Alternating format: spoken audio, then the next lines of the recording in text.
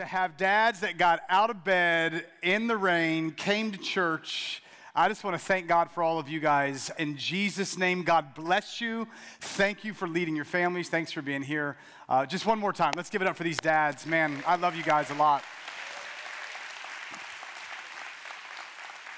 Go to the book of 1 Samuel chapter 18. If you're new to the Bible or Christianity, go to the table of contents first, but go to 1 Samuel 18. We're in a series that's called Live Green, which is really explaining why our church is called Greenhouse and what the essentials of discipleship are. And last week we talked about yellow and blue makes, but green starts with yellow. We described yellow as our relationship with God, blue as our relationship with people. Last week we said the first priority is to connect with God, but the second priority is to connect with people. That's where we're going today, talking about community. Everyone say community. If you would stand to your feet for 1 Samuel 18, I would love it. And we had some good axe throwing taking place after the last service. That was fun. So that was very much taking place in a very interesting way. And that's going to be just a really, really enjoyable Instagram kind of time. 1 Samuel chapter 18, verse 1. If you're ready, say, let's do it. As soon as he, that's David, had finished speaking to Saul, the soul of Jonathan was knit to the soul of David. And Jonathan loved him as his own soul. I can't describe how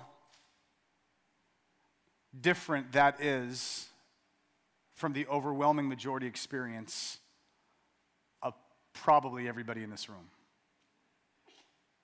The soul of Jonathan was knit to the soul of David, and Jonathan loved him as his own soul. I just want to point out, before Jesus ever said, love your neighbor as yourself, Jonathan was loving his neighbor as himself. Verse 2, Saul took him that day, took David, and he would not let him return to his father's house. Then Jonathan made a covenant with David, and then for the second time it says, because he loved him as his own soul. I know you love your kids. I know you love your spouse. I know you love your parents. Have you ever loved other people the way that you love your own soul? It's a provocative question to me. It's what they said of the early church, oh, how they love one another. That they were known more than anything, not for their politics or not for their idiosyncrasies, but they were known for this.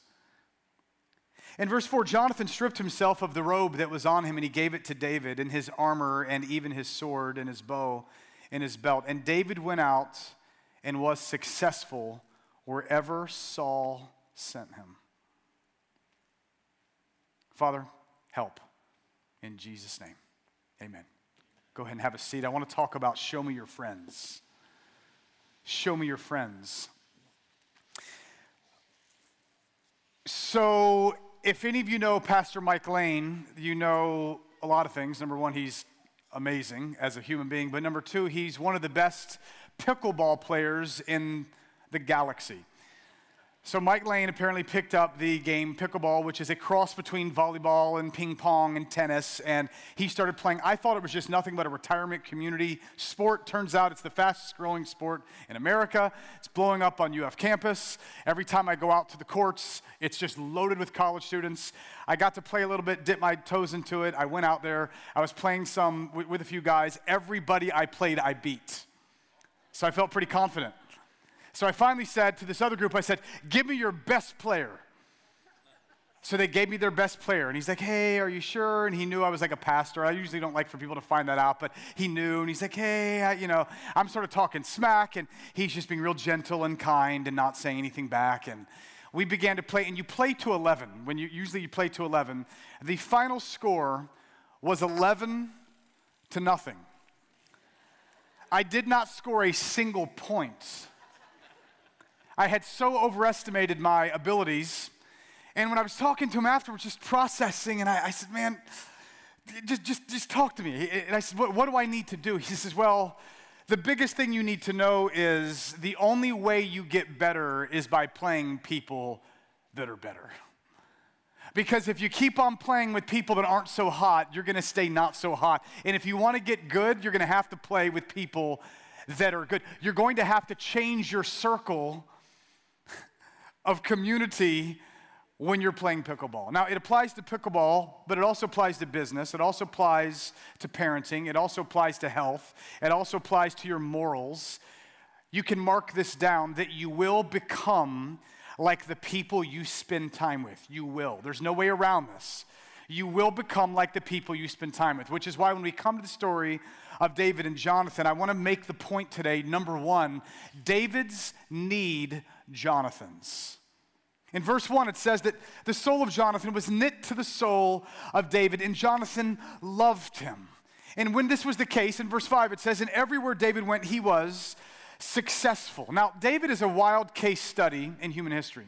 I'm not sure if you know this or not, but there is an inordinate amount of attention that is paid to the man David in Scripture. In fact, in all of ancient history, we know more about David than we know about the vast majority of anybody in ancient history. Even in Scripture, David occupies a unique place as much attention is given in the narratives of 1 Samuel and 2 Samuel, as a lot of attention is given in the books that he took part in.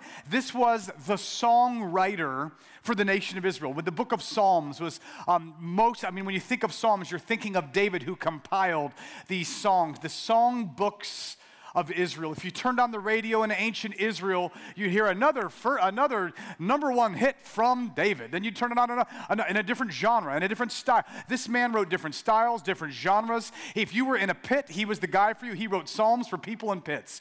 If you're on a mountaintop, he wrote psalms for people on mountaintops. If you were guilty, he wrote songs for you name it, David wrote it. This was an influential man that has informed generations. How many of us have been to a funeral where someone said, "The Lord is my shepherd, I shall not want"? God used him as a warrior. God used him as a leader. This is the one that downloaded the plans for the temple of God, the same temple that says is a foreshadowing of the very temple that's up in heaven. David is unlike just about anyone that you could see in human history. This was a brother that did amazing, incredible things, and it was him of whom the Bible says God spoke over him and said, "This is a man after my own heart." And this is the man, God would say, that I have chosen through which the Messiah of the world would come. I just want you to understand this. This is the guy that when God said, the world needs a Savior, I'm going to pick an individual through whom he shall come. He makes a covenant with David and says, through you is going to come the Savior of the world. Now, the reason I'm letting you know that is David is, historically speaking, the man. But it says that the soul of Jonathan was knit to him. The question would be, why might that have been? Well, 4 chapters before the one we're reading right now, in chapter 14 of the same book, we get a little bit of the snapshot of Jonathan, because apparently Jonathan was quite the champion himself. Jonathan was the guy, I'm not going to read it because it's a long chapter, but Jonathan was the guy that while the Philistines were coming and working injustice and bringing oppression against God's people, and God was raising up people to go and to resist this, Jonathan sees what's going on. His father is Saul. So Jonathan is the son of Saul the king. Saul began as a good king, turned into a bad king, and God needed to bring a new king, and that new king was named David. Saul is getting worse and worse and worse, but Jonathan is pure in heart, and it's awkward because we're coming into a situation where the heir apparent to Saul would be Jonathan, and yet God has said, I'm going to remove Saul's line from this progression, and I'm going to raise up someone that has a heart after me, which would be David. So it's awkward politically, and yet what we find are here that two people politically that have no natural reasons to come together are about to come together because their hearts weren't knit together on politics. Their hearts were knit together on Jesus, on God, on the messianic line. And so Jonathan is in a spot where some Philistines have gotten a high ground and they've gotten a position of power in chapter 14, and they're in this high spot up on a hill, and there's a battalion of them, and Jonathan goes and takes his armor bearer with him, and he says, "Hey man, let's go." He says, "What do you want to do?" He says, "Let's go. Let's go defend God's people, man. Let's go defend. This is for God's name, you know." And he kind of, and his armor bearer says, "Whatever it's in your heart to do, I'm with you." Like his armor bearer had a champion's heart, because Jonathan had a champion's heart, because when you show me your friends, I'll show you your future. And so he's got this champion with him, and they come down, and sure enough, they're up in this high ground like this. They're up on some hill or some mountain, and so Jonathan's there, and he's like, all right, man, let's do this. What do you say? And he's like, well, I mean, anybody that knows military theory at all would know, 40 or 50 of them and 2 of you, bad idea. They're up on the high ground, you're on the low ground, bad idea. You're going to have to strap your sword and climb the rocks, bad idea. And Jonathan says, here's what we're going to do. I'm going to call out to them, and we're going to kind of interact with them, and if those guys tell us to come up to them, that will be a sign God's giving them into our hands. Now, in case it's escaped you, that's kind of like me saying, Lord, I'm just going to do a test. I got this thought in my mind, like I have $1,000 in my hand, I should go give it away to this poor person that I saw in church today, and I saw some single mom, or I saw some person in need, and am I supposed to give all my money away? Lord, this will be the sign. When I let go of this pen, if it hits the ground, that's a sign I'm supposed to give it all away. Yes. You would sort of say that was a no-brainer. No, of course, when you go up to your enemy and say, should we come up? You're sort of thinking, they're going to say, yeah, why don't you come on? And sure enough, they did, and God gave them into their hands. And God brought this great victory, and God used Jonathan with a champion's heart to go and to do what a lot of other people were afraid to do, what no one thought they could have done. Jonathan was here's what I need you to understand. Davids need Jonathans, and you need community. When David had Jonathan, I just want you to understand, when David had Jonathan, David came alive. Like, we're going to find in this life of David that everywhere he goes, he was successful. He was faithful. As long as David had Jonathan, it's like the old story of the young preacher that went to church and he didn't preach his greatest message, but one of the old grandmas was over here and she said, amen. He'd say something true. She'd say, amen. He'd say something. She'd say, well, preach it, preacher. And he finally got to the end somewhat embarrassed. And he said, oh, Grandma, you and me both know that was not a good sermon. She says, I know that, son. He said, well, you and me both know I wasn't ready today. That was horrible. She says, I understand. He said, then why were you amening me? She said, son, it's not just the preacher that makes the congregation. It's the congregation that makes the preacher. Thanks. And she said, son, just because you didn't show up today to do your job, I showed up to do mine.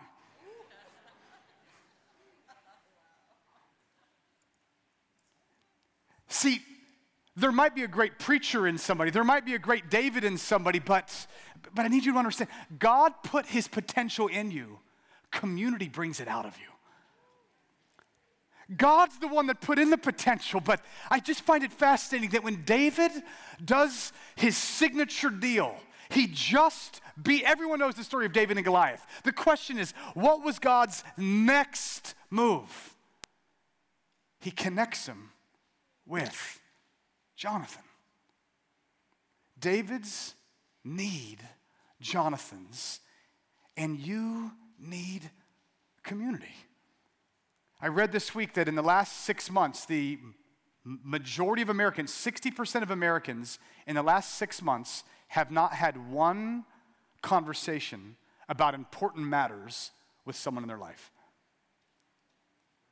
I was reading Wall Street Journal research that was talking about the neglect of friendships that people have, and from the mid-'80s into the 2000s, there has been a sharp decline in what they describe as confidants. Americans, at least, have had a decline in the number of people in whom they confide. Men are the worst. 44% of men do not have a single person that could be considered a confidant. Not one. Conversations with people, it shows us that right now, that even as I'm talking to Christians coming out of COVID, and I get it, because during COVID there's been isolation and people have been alone, and the average job right now, there's massive turnover. Every business, I thought it was just churches, it's businesses, it's churches, it's you fill in the blank. I mean, there's overwhelming, unprecedented turnover of jobs and businesses. I mean, people have been isolated, they've been separated, it's been wild what's happened, but people that were in good places, they have started doing horribly. People that were not addicted now are addicted. People that were not depressed now are depressed. People that weren't in a pit, they are in a pit. And they're saying it's going to take months or years for people to get out. But I want to just give you some of the news of the scripture. You don't get out on your own because Lone Rangers are losers. Davids need Jonathans, and you and I and we need community.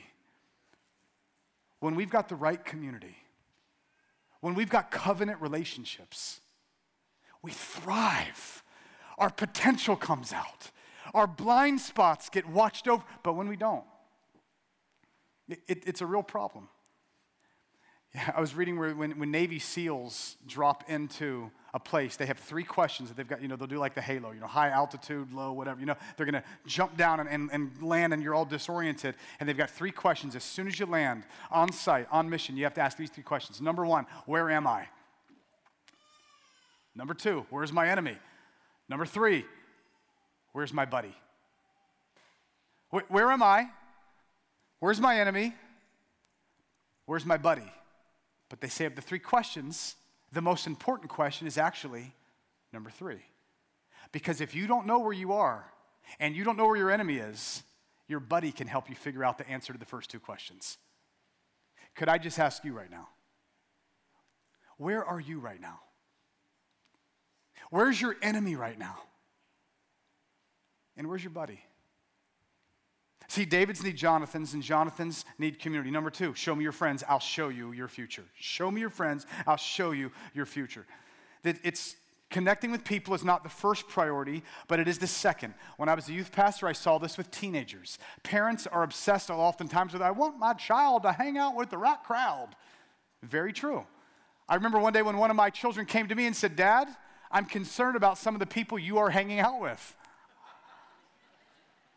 I was like, whoa, what do you mean? He said, Dad, I've seen you around some people, they just seem cocky. And it's good to be confident but you've always told us that confidence needs humility to look like Jesus.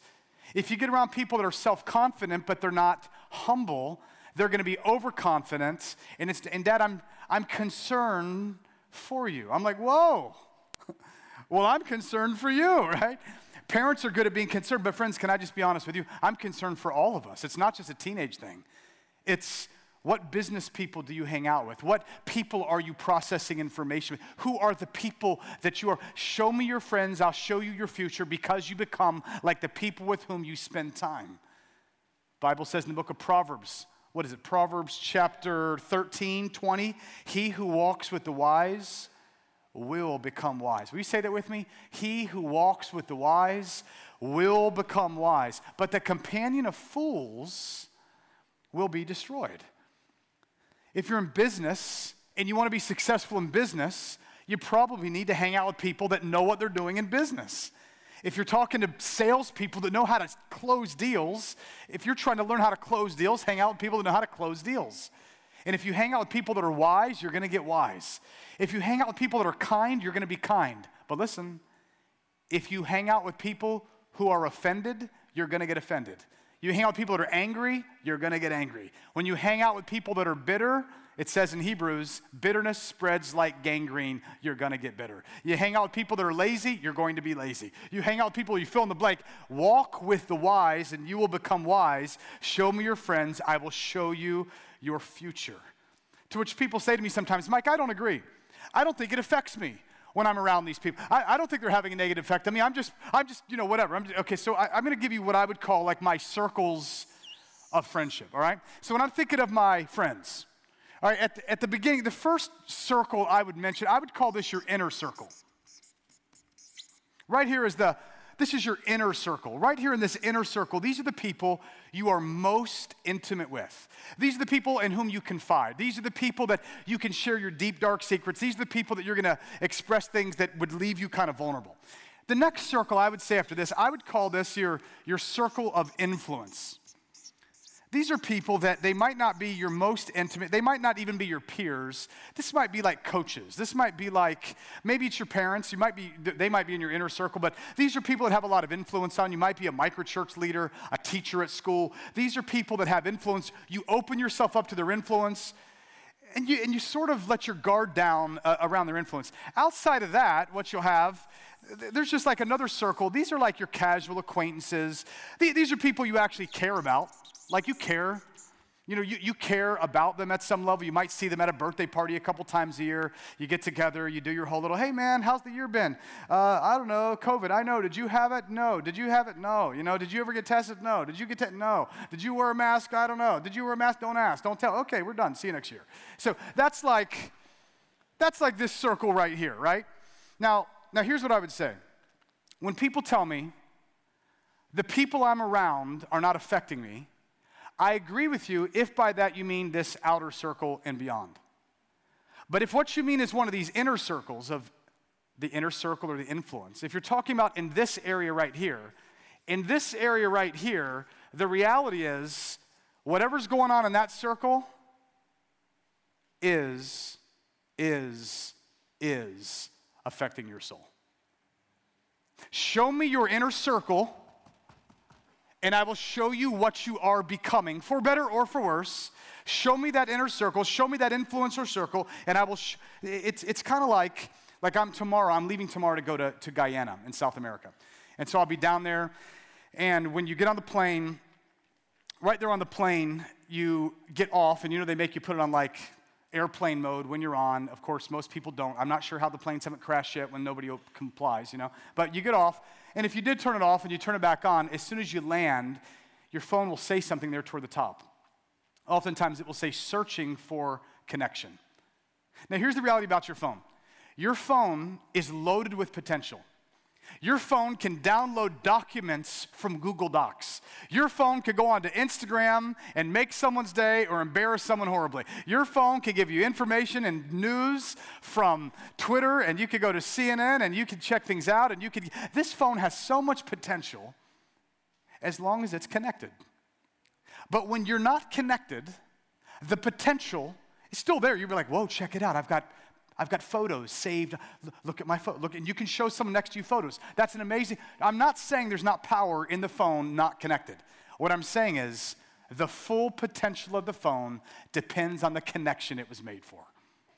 And the full connection of you and of me comes alive when you are like David, when it says he knit his soul to David and David knit his soul to him. And when they did that, so David, and friends, I want to make let me connect all the dots here. As long as David had Jonathan, David thrived. When David had Jonathan, he's writing Psalms. When David had Jonathan, he's doing justice. When David had Jonathan, he was kicking butt, taking names. When Jonathan dies several chapters after this, we never get a testimony that David ever replaced Jonathan. And please hear me carefully.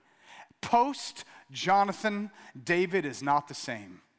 David goes off, he commits adultery with a woman named Bathsheba. When everyone should have been at work and he was not at work. When kings should have gone to war and he wasn't going to war. When everyone should have been on mission and he was not on mission. Instead, he was up on the top of his palace by himself, looking out of his palace by himself, in a moment of boredom, in a moment of frustration, maybe just tired from all the pressures of leadership. And he looks down, the Bible says, and he sees a woman taking a bath, whose name was Bathsheba. He goes and he commits adultery with Bathsheba. She gets pregnant. He freaks out. He gets her husband, Uriah, killed. So Uriah gets killed. She has the baby. He's hoping the baby lives. The baby dies.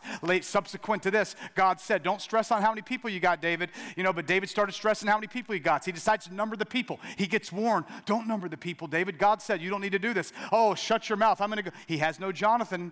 He's got a lot of people under him. He's got no Jonathan in his life. And so now what has he got? Goes out and numbers the people, and there is this horrible consequence that comes. He ends up raising up children. One of them is named Absalom. At one point, there was injustice. There was a rape that took place within his household, and David did nothing about it to address the injustice. Absalom's heart becomes embittered at what he sees. Absalom becomes the quintessential turncoat in his offense. He goes off and, I believe, with probably very good intentions at the front end, he becomes the Absalom character of history, rebels against his dad, has to be killed. He has another son named Adonijah, does something very similar, very sad. He ends up dying with some young lady in his bed to keep him warm that he's not even married to. Not saying he's doing something wrong. All I'm saying is, when you look at David's life, post Jonathan, it is nothing to write home about except for examples of what you don't want to do.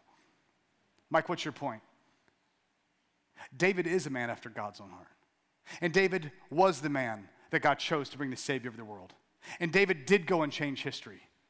But please do not miss the dots that Scripture reveals, which is that as long as David had a Jonathan, as long as he was connected, his potential was coming out. And you take off the connection, and the second half of his life is a very different story. So what about you? Are you connected? Who's in your inner circle? Because the world we're in right now is like making the inner circle smaller and smaller. Let's get it to be people that are just like you. Because it's painful.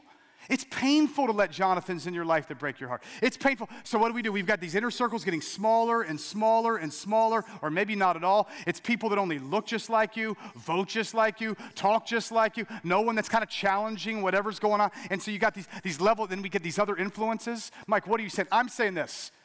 If you want to go and become all that God's made you to be, and this is my final point of the day, you're going to have to own your inner circles and commit. When I'm reading this story, it says, then Jonathan, verse 3, made a covenant with David. That's a choice. He made a covenant. I know we do this with marriage. I've seen many people get married and they'll say, do you take her, do you take him? And then we say, I do. I want to ask you, have you made those kind of friendship commitments with people that says, for better or worse, even when it gets hard, even when it's annoying, I'm going to be in relationship with you. Friend, I want you to know, I have people in my life that I would say about them, till death do us part, we are in friendship. It doesn't mean we don't get mad at each other. It doesn't mean we don't get hard with each other. It means I'm going to be in friendship with this person, period.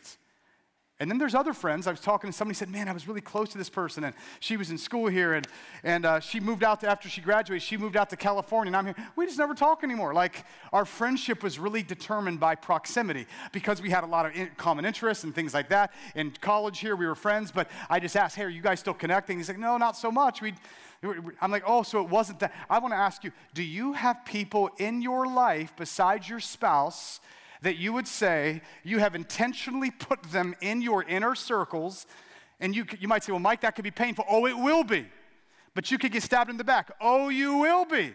But they're going to let you down. Oh, yes, they will. But you're going to let them down. Oh, yes, you will. But that's going to be hard. Oh, yes, it will. But you're going to get tired. Oh, yes, you will. All I'm saying is, David, you got to make a choice. Do you want to be the man after God's own heart, or do you want to be just like the rest of the world that goes and fizzles in their old age?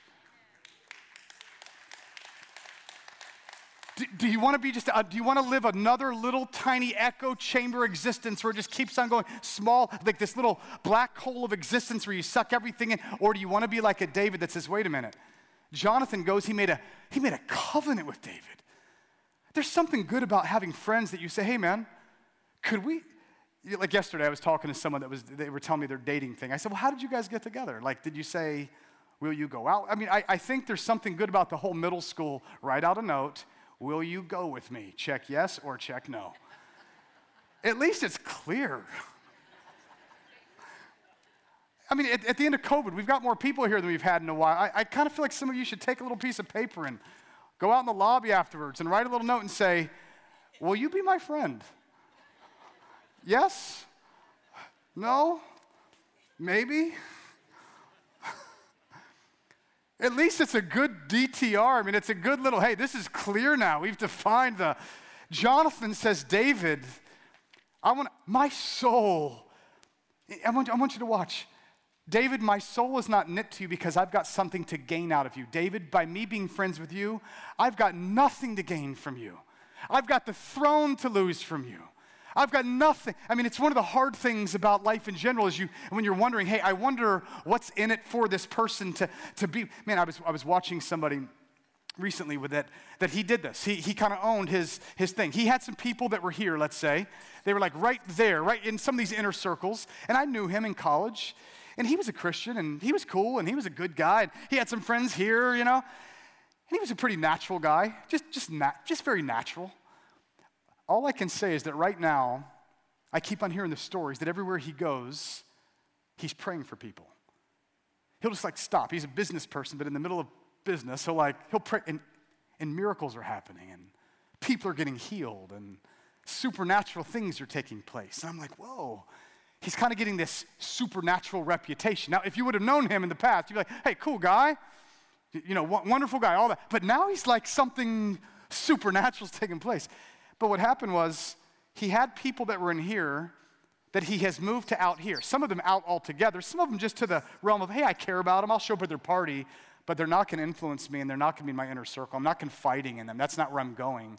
And then he's had other people that were out here that he moved into here. And he got some of these people, I would just say they're like kingdom of God, explosive, flammable kind of people that when you hang with the supernatural, you start to live supernaturally. When you hang with people that forgive their enemies, you start to forgive your enemies. When you hang with people that take their wallets and give every single dollar away that they have because the Holy Spirit was kind of prompting them, you start to take out your wallet and give everything away because the Holy Spirit's prompting you. I love it. I really like that. And when you hang out with people that point you to Jesus and say there is nothing that he cannot do and there's nowhere you cannot go and there's nothing that's impossible in his name, you start to believe it. Do you have those people in your inner circle? Because when Jonathan saw David, he's like, that's my guy.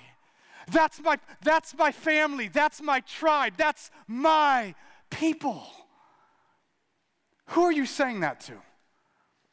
Or are you bopping from one people to another, from one crowd to another, from one group to another, from one whatever to another? Is there any Jonathan in you? Is there a David in you? Because Davids need Jonathans, and Jonathans need Davids, and you need the body. And there's a bunch of crazy people that do not deserve to be in your inner circles. But man, when you find the right ones, take out the box and ask them to check it because it's time to go real.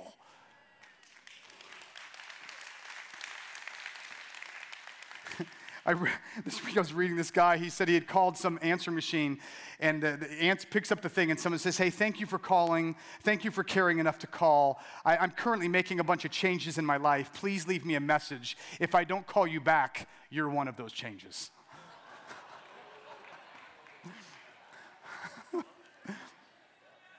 Yeah.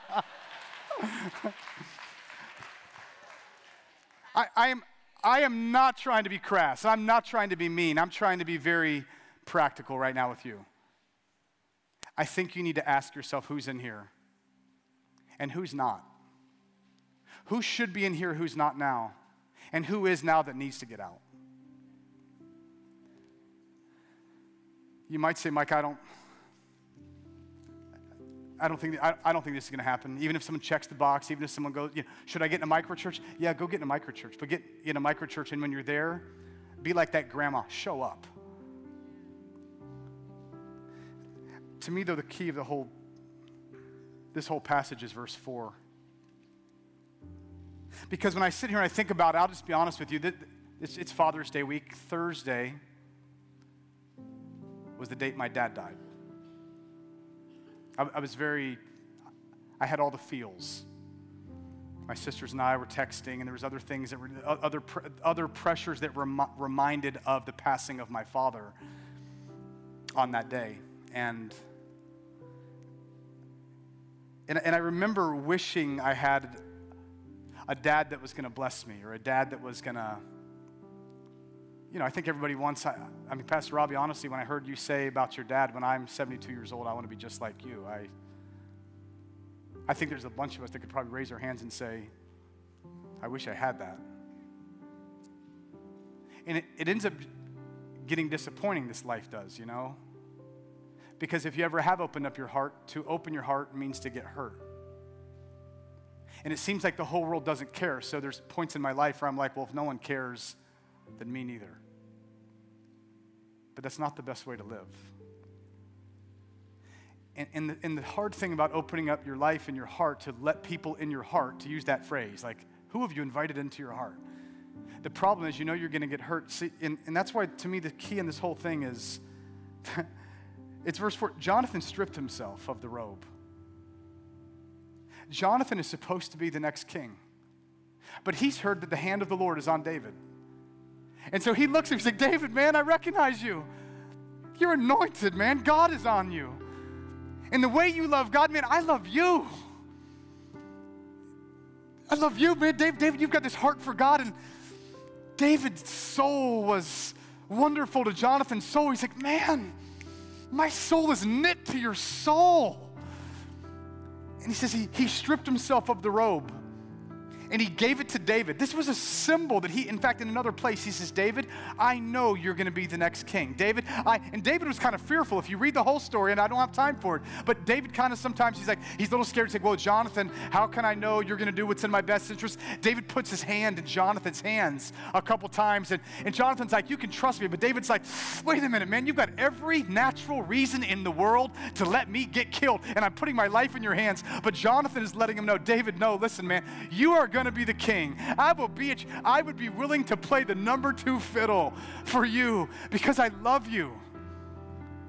I love you like my own soul. By the way, this was not erotic love. I've heard people say, well, he was erotic. No, see, it's only post-romantic Americanology that kind of turns all love into, well, everything love has to be romantic. No, we find from David, he says, the love that he had for Jonathan was better than the love of a woman, which means there is something higher than romantic love. It's called unconditional love. People engage in romantic love and they get divorced because the romantic attractions were done. They're like, I kind of fell out of love with you, so I guess we're done. No, David's saying there's something deeper than romantic love. It's called agape, God love, unconditional love. And friends, it's not until this has to happen to you. Jonathan stripped himself of the robe that was on him. He gave it to David. He's letting David know, you are the man. I am willing to serve you. I will give up my privileges for you. He's going to come and give this to him, and he stripped it off. He put his armor, his sword, his bow, his belt. But it's not about Jonathan. Because the greatest Jonathan there ever was David's greatest offspring, Jesus, who was in the form of God but did not consider it robbery to be equal with God, and he stripped himself of his robe of righteousness.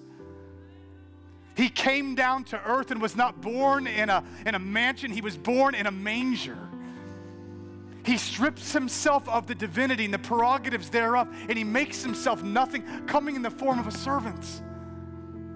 He comes down, gives himself up, strips himself ultimately for you and me to have a place in those among the living. He's going to make his place among those among the dead.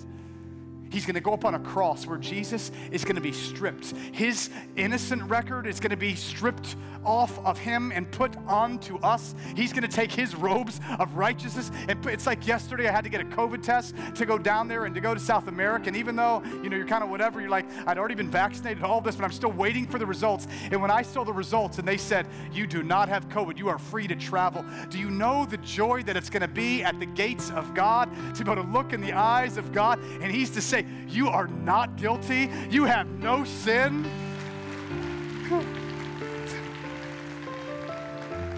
To which, if you're like me, you're like, man, no, I know, man, Lord, my sins are like scarlet. And he'd say, no, that was your old robe. I took your robe on the cross, and I gave you my robe in resurrection. Friends, we'll never do this until we realize it's already been done for us. I think we've done a lot of good speeches about you need to invite Jesus to be your Lord and Savior. I want to add something. I want you to invite Jesus to be your very best friend. Because there is a friend that sticks closer than a brother, and his name is Jesus. And there is a friend that will never let you down, and his name is Jesus. And there is a friend that is going to be there when everyone else bails, and his name is Jesus. And there is a friend that's not going to gossip about you, and his name is Jesus. And there is a friend that you can confide in, and your secrets are safe with him, and his name is Jesus. And there is a friend that can do something about the guilt of your heart. So if you're a dad in here, you're like, Mike, I've blown it. I need a do-over. His name is Jesus. If you need cleansing, his name is Jesus. If you need strength, his name is Jesus. If you need help, his name is Jesus. If you need a friend, his name is Jesus. Call on his name. Call on his name.